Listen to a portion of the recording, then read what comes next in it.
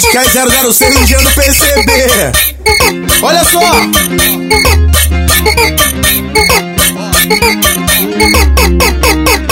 Cê beat quando perdida na madrugada, lugar pra curtir a vida, bandida safada. Acha que sabe de tudo, mas não sabe de nada. É hoje que o Jean descobre se você é braba. É hoje que o Viti descobre se você é braba.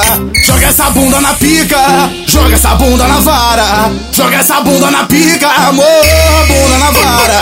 Joga essa bunda na pica, joga essa bunda na vara. Na onda da balinha se revela, vai safada. Joga essa bunda na pica, joga essa bunda na vara. Joga essa bunda na pica, amor, bunda na vara. Joga essa bunda na pica, joga essa bunda na vara. É hoje que Tinaldo descobre se tu é braba. Aí, Jean, eu galo dando baile, olhei ela como? Chegaram pra mim e falaram que ela forte pra caralho, mas eu não acreditei.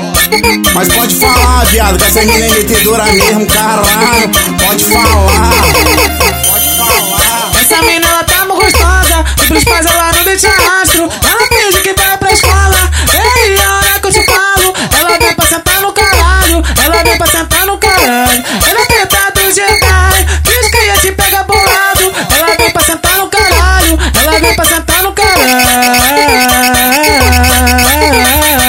Então joga vai, joga vai, joga vai. Então joga vai, joga vai. Vai fuder com o mano Jean inocente e eu tu nunca mais. Então joga vai, joga vai. Fode com o MC VM inocente e eu tu nunca mais. Pode falar que é podcast 006 ligeiro PCB. Olha só.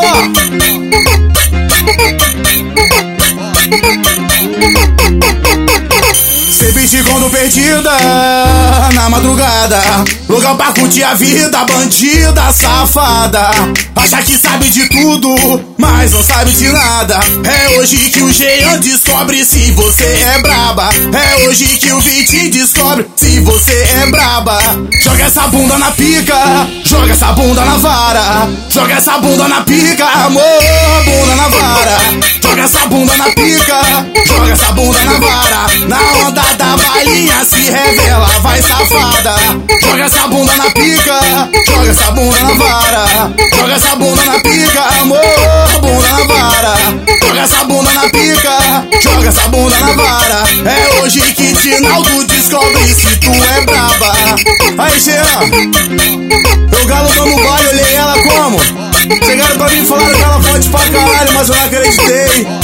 Mas pode falar, viado, que essa menina é metedora mesmo, caralho. Pode falar, pode falar. Essa menina ela tá muito gostosa, e pros pais ela não deixa rastro. Ela finge que vai pra escola, ei, a hora que eu te falo. Ela vem pra sentar no caralho, ela vem pra sentar no caralho. Ela é teta do Gday, diz que ia te pegar bolado. Ela vem pra sentar no caralho, ela vem pra sentar no caralho. Então joga vai, joga vai. Então joga vai, joga vai. Vai fuder com o mano Jean inocente e eu tu nunca mais. Então joga vai, joga vai. Fode com o MC